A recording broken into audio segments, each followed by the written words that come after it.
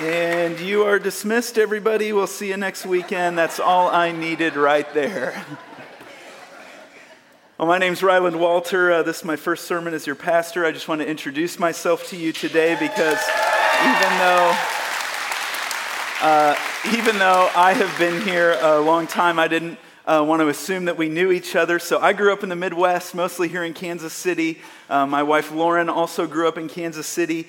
And she went to Mizzou for nursing school. She's charge nurse over at Children's Mercy, Kansas. And that's my son Landry, almost 8 months old. He loves spatulas right now. And you'll hear about more about our story and our life in the coming months, because I don't want to burn up all my stories and illustrations right now. So you can stick around for that. But as I walk up here to preach this weekend, I just have one thought going through my mind, and that is I am standing on someone else's sacrifice, and just to see Pastor Kelly's life up close, and to see his integrity, and to see his heart, and to see his desire to build a place and a community where everyone is welcomed, and that we could grow to be more like Christ is absolutely amazing. So come on, give him the best hand clap. Yes, thank you, Pastor. Yeah.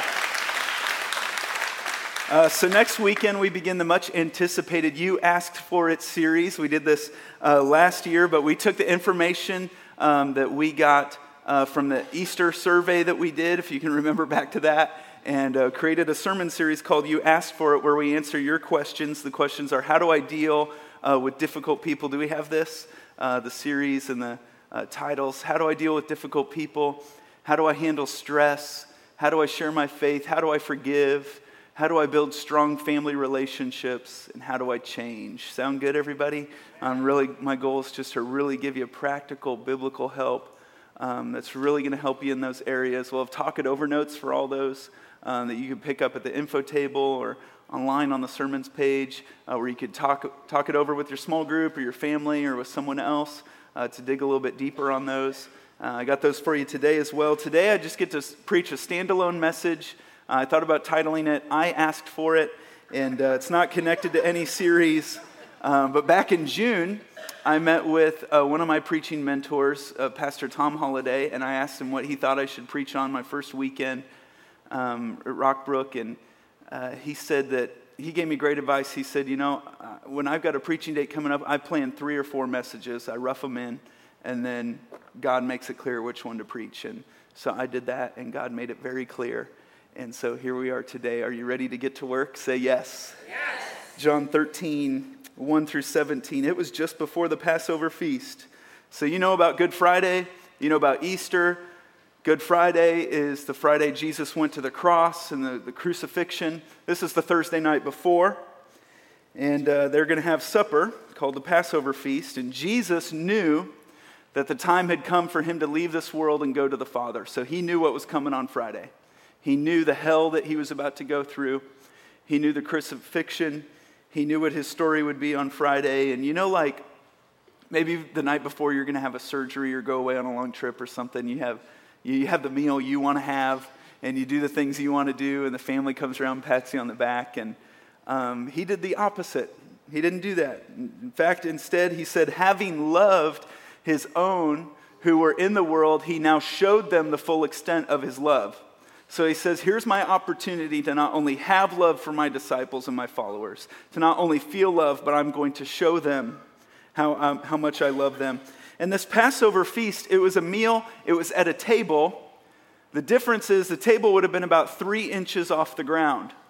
And they would lie down to eat this meal.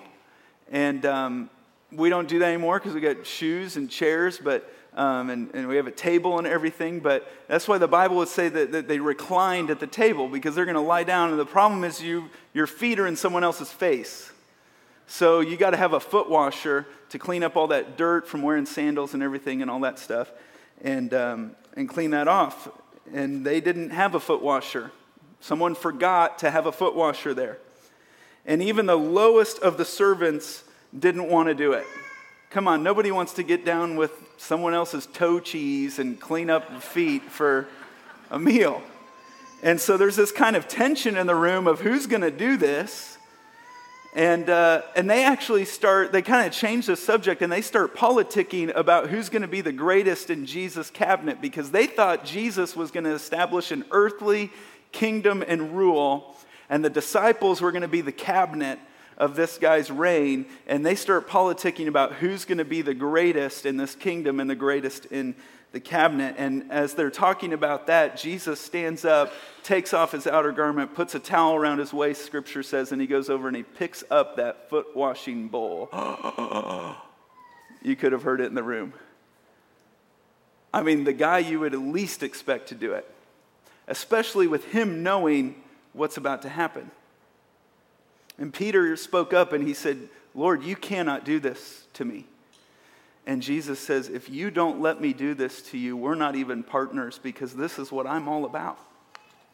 And he washes their feet and he says, now that I, your Lord and teacher, have washed your feet, you should also wash one another's feet. He's saying, if this isn't below me, it's not below you. I have set you an example. So it's an example. It's an illustration. It's not about washing feet.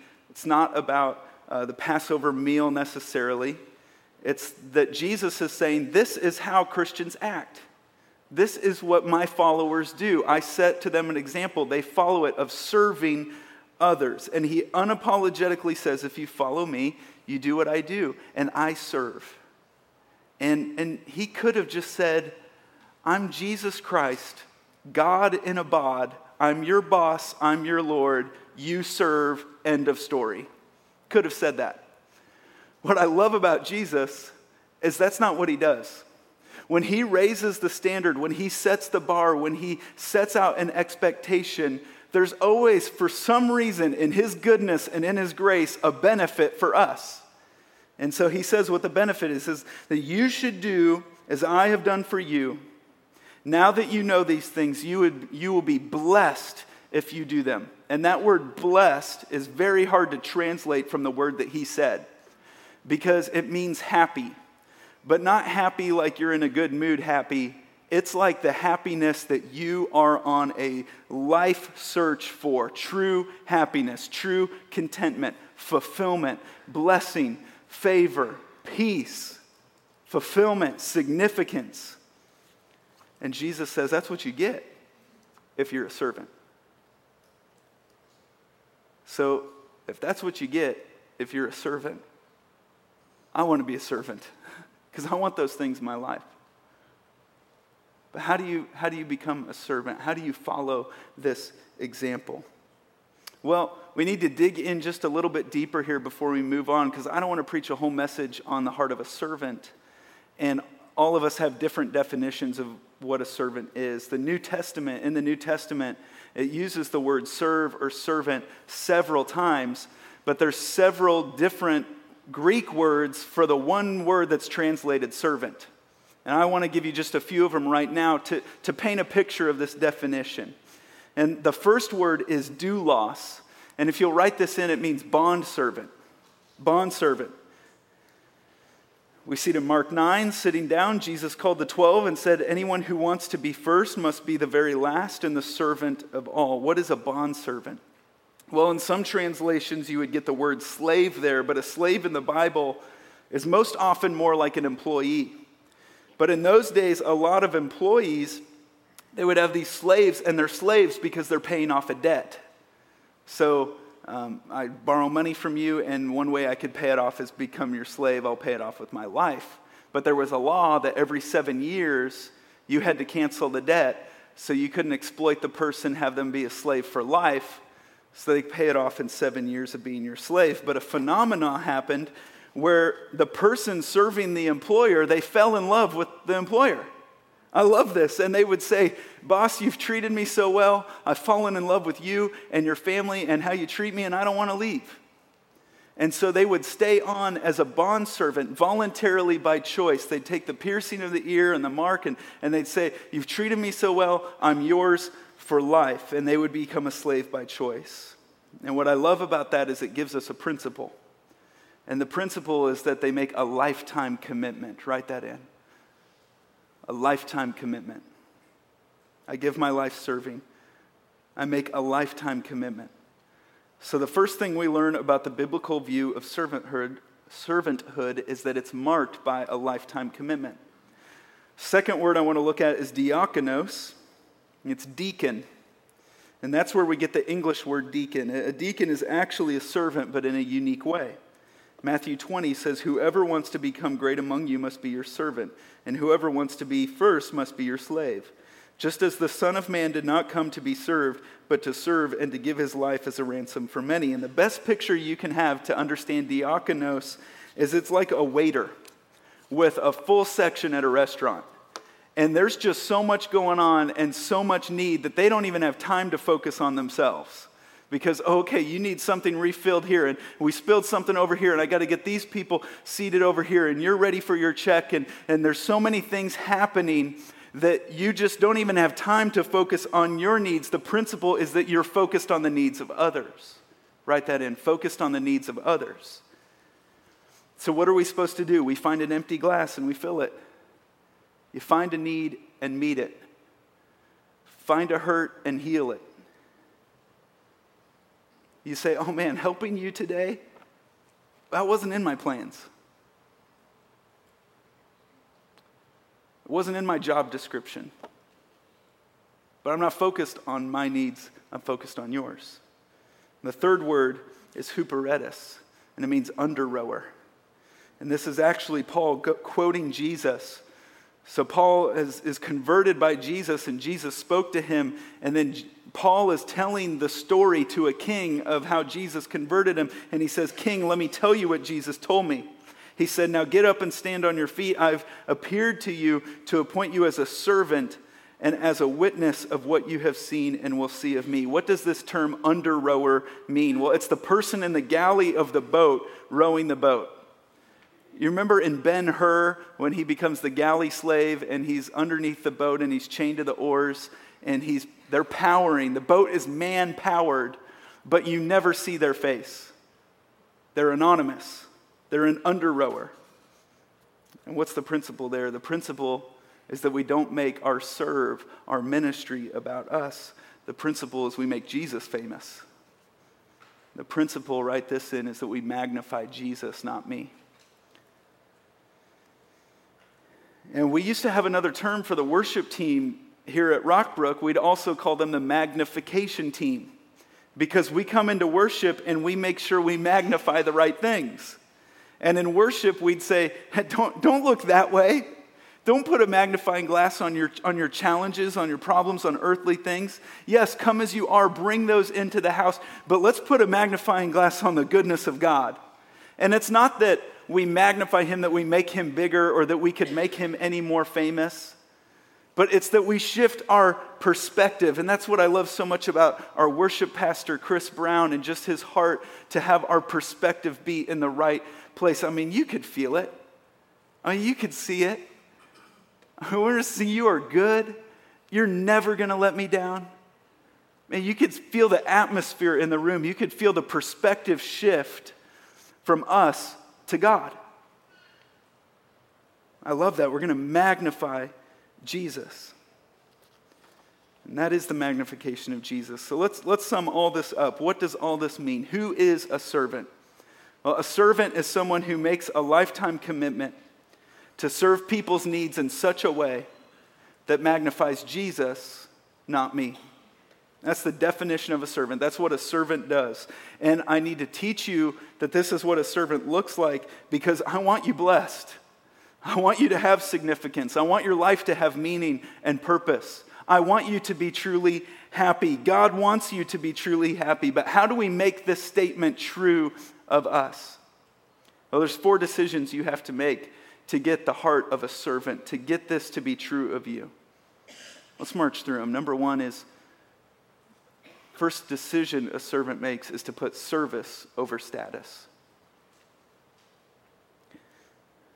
Jesus says, if you think you're the greatest, lower yourself and become the servant of all. I've had so many people in my life model this so well for me. I remember the boss I had at a retail job for a while. He was the owner. But, I mean, you would just catch him all the time doing these acts of service for the people who worked for him. He'd pick people up when their cars were broken down. He'd fix stuff for them. He'd mentor them through classes and college courses and give him advice on life and stuff. And it wasn't a formal thing where he'd sit down and advise us. No, it was just, he's a servant. He was available. That's the kind of perspective he had. And I see that all the time in this church, putting others first and putting service over status. And why is that so important? Because I'm really good at me, and you're really good at you. And there's this gravitational pull that says the greatest need around me is the need in my life. And a servant says, no, the greatest need around me is the need in your life. And hello, on the back end, that's how my need is going to get met when I serve yours. Philippians 2:3-4 says, do nothing out of selfish ambition or vain conceit. Rather, in humility, value others above yourselves. The best decision you can ever make in life is to see everyone else as above you, more important than you, have greater need than you, and above you. And you say, no, we're going to work on your project first because I value you above me. Go, merge on over, everybody. I value you above me. That's fine. You know the 2 lanes at McDonald's where it goes into one? Oh man, that's like the biggest spot right there. Who finished ordering first? And even though I ordered last, how can I get ahead of you? No. Go ahead. You go ahead. Not looking to your own interests, but each of you to the interests of others. We're going to be others focused. In humility, value others above yourself. So to make a lifetime commitment to serve people's needs in such a way that magnifies Jesus, not me, in whatever position you hold, you've got to value service over that status. Number 2, a servant puts character over comfort. Character over comfort. And God is interested in your character. And having the heart of a servant is never convenient. It's never convenient. Now, how do you know if you have the heart of a servant? The character of a servant. Let's look at Mark 8 together, verse 34. Then he called his disciples and the crowds to come over and listen. If any of you wants to be my follower, he told them, you must put aside your own pleasures and shoulder your cross and follow me closely. If you insist on saving your life, you will lose it.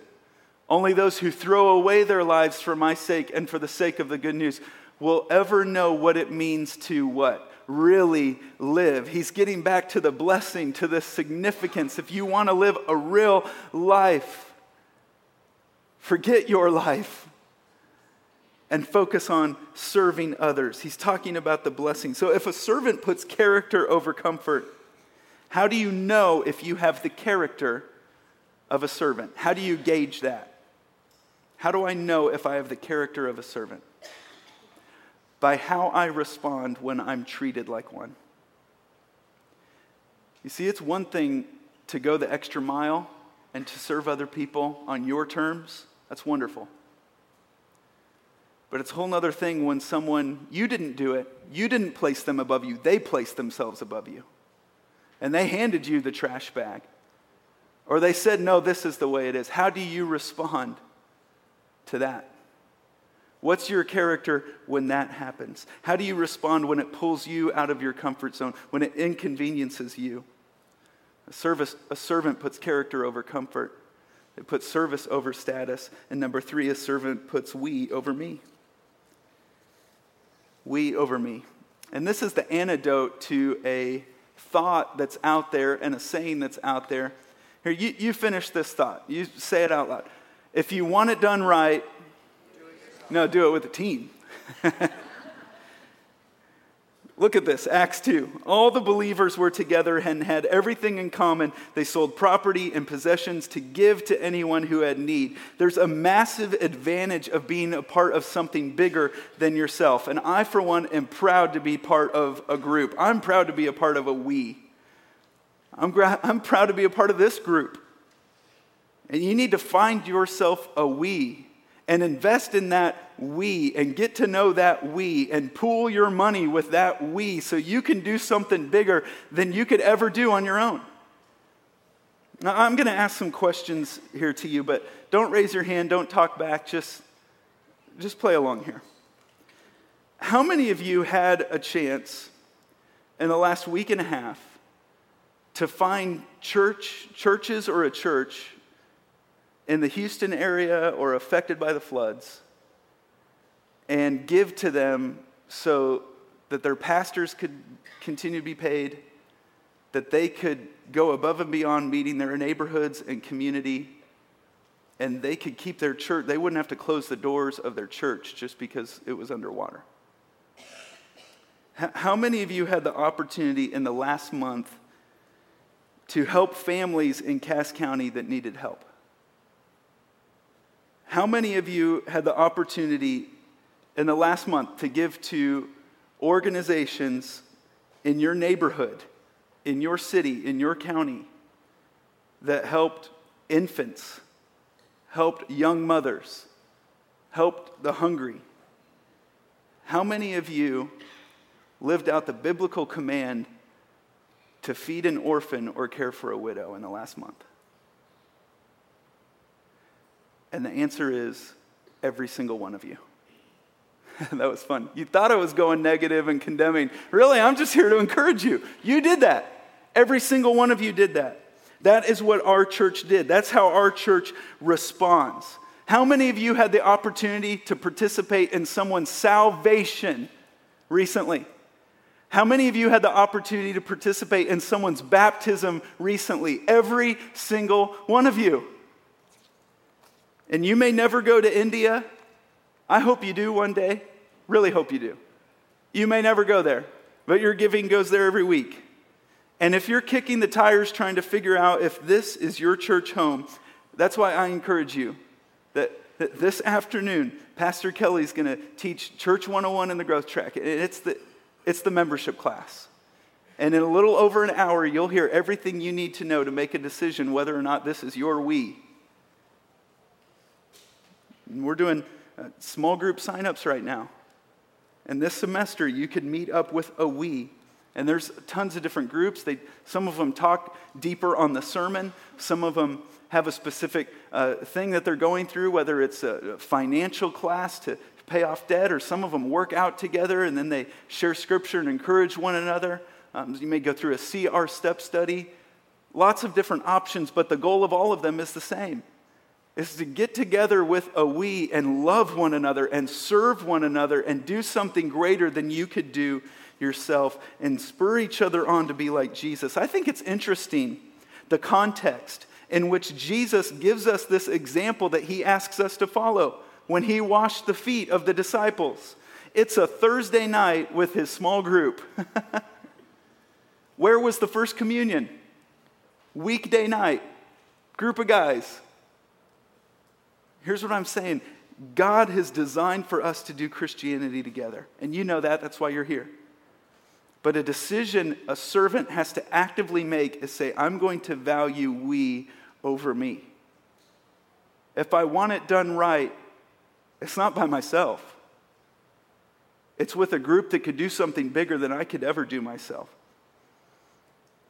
And number 4, a servant puts worship over wealth. Servant of God values worship over wealth. One of the greatest things I've learned from Rockbrook Church is the benefit that comes from being a servant of God who values worshiping God. Read 1 Peter 2:9 out loud with me. But you are a chosen people, a royal priesthood, a holy nation, God's special possession, that you may declare the praises of him who called you out of darkness into his wonderful light. I love those 3 words. That you may. Would you circle those 3 words? That you may. That you may do what? That you may worship God now. That you may declare his praises. Okay, everybody look up here. I want you to notice what it does not say. It does not say that you should. It does not say that you ought to. It doesn't even say that you can. Because can feels a little entitled. But may feels so fortunate. And should It feels burdensome. But May, that feels like such a joy. And required, that feels compliant. But may feels so empowering. That I may. That we may. That you may. You may worship God now. Yes, you may enter into this amazing relationship. You may now taste and see that the Lord is good. You may now see that He is never going to let you down. You may now serve Him. You may now declare the praises of Him who called you out of darkness into His wonderful light. You see, when Jesus stooped down to wash those feet, everything changed for us. And we're now motivated by this single thought, I may. I may. You see, when Christianity and the church and the Christian life is predicated on should, when it's predicated on ought to, when it's predicated on required, we've missed it. It doesn't work. It doesn't work. You ought to serve Him. It doesn't work. You didn't get it if you feel like you're required to offer your life as a living sacrifice and be a servant. You missed something. You need to back up and look at the story of Jesus and see Him stooping down to serve you. I have to serve the Lord. I should serve the Lord. I'm required to serve the Lord. No, but you may. We may. I may. Because after you really see Jesus serving, the question becomes, may I now please serve you? May I now please offer my life as a living sacrifice? Serving God is such a got to. It's not a get to. It's such a get to. It's not a got to. I printed out a phrase and hung it up in my office. It says, these are the get to days. Because the moment I walk into that office and I see it as a have to, as a should, as a got to, I have looked over Jesus stooping down to serve me. I get to serve God with my spiritual family today. I get to be a part of the body of Christ. And it's all the benefit of serving the one who served us. I speak for every small group leader, every pastor on our staff, every team leader, every coach when I say, no one at this church wants you to feel like you have to do something. Everyone here wants you to know that Jesus loves you and He has served you and He is serving you. And when you came into church today, His goal was to serve you, to get you to see something you couldn't have seen without Him. And on the backside, you're going to serve Him. Why wouldn't you? But you need to know that God is on a mission to do for you what no one else can do for you. And you're not going to serve Him or worship Him until you see that He served you, until you see that the Son of Man did not come into the world to be served, but to serve. And before you ever chose to love God, He loved you. Before you ever chose to serve God, He served you. What do you mean? What do you mean He served me? Well, that's what I was thinking. And so I just wrote down some ways that Jesus has served you and that Jesus has served me. And it's just titled, Thank You, Jesus, for Serving Me. You served me by dreaming me up. You served me by spending time to craft and create me. You served me by wiring me with a unique gift. You served me when you carved out a course for my life. You realized that Jesus, King of Kings, Lord of Lords, took out divine time to think you up and speak you into being. You served me when you sprung into action when I rebelled against you. You served me by not turning away from me. You served me by never turning away from me. You served me by looking across the gap between me and you and saying yes to that gap. You served me when you came. You served me when you unpacked your glory for your trip to earth. You served me when you became a baby, when you packed divinity into humanity. And you served me when you were helpless and crying. You served me when you humbled yourself to the limitations of human man. You served me when you became one of the created. You served me every time you felt the tug of temptation, but you resisted so that you could offer your life as a living, holy sacrifice, perfect in my place. You served me when you fought through misunderstanding. You served me when your own family didn't even understand what you were doing. You served me by living a misunderstood life. You served me by staying on course, by riding a donkey on that day into conflict, not away from conflict, by showing up at the right time. And even though you were pressed and agonized in the garden, you served me when you said yes to that cup. You served me when you let them take you into custody. You served me when you were falsely accused. You served me when you watched your best friends abandon and deny you. You served me when you washed the feet of the one who betrayed you.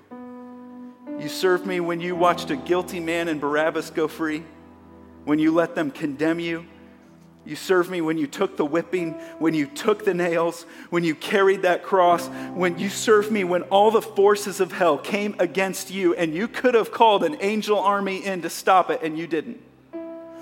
You served me when the guilt and the shame of everything I've ever done wrong, plus every murder, every rape, every lie, every abortion, the sin and the shame and the guilt of all of it resting on your mind and your spirit. You served me when you hung there, forsaken by God.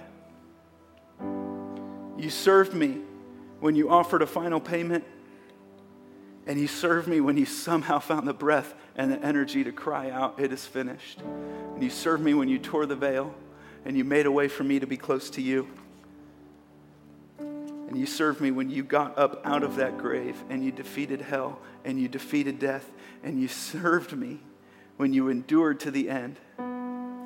You served me when you put your glory on display. You served me when you took your place at the right hand of God and started interceding for me. You served me when you gave me your word. You served me when you gave me a promise. You served me when you gave me your spirit. You served me when you gave me a life in Christ. And at the end of it all, would I offer up my life as a living and holy sacrifice for you? Yes, please. Would someone have to require that of me? Are you kidding?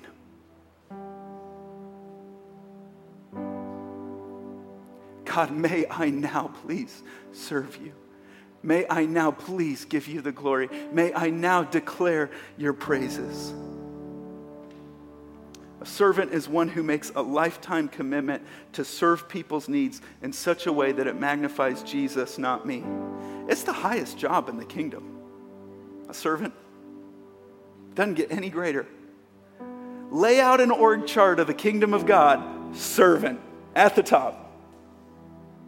And you might get more responsibility, you might get more leadership, you might get a bigger role. You will never have a higher calling. You will never have a higher calling than servant. Because you are never more like the King of Kings and the Lord of Lords, Jesus Christ, than when you serve. The last words you hear on earth and the first word you're going to hear going into eternity is, "Well done, good and faithful servant." It's the last word you hear. The first word of forever. Servant.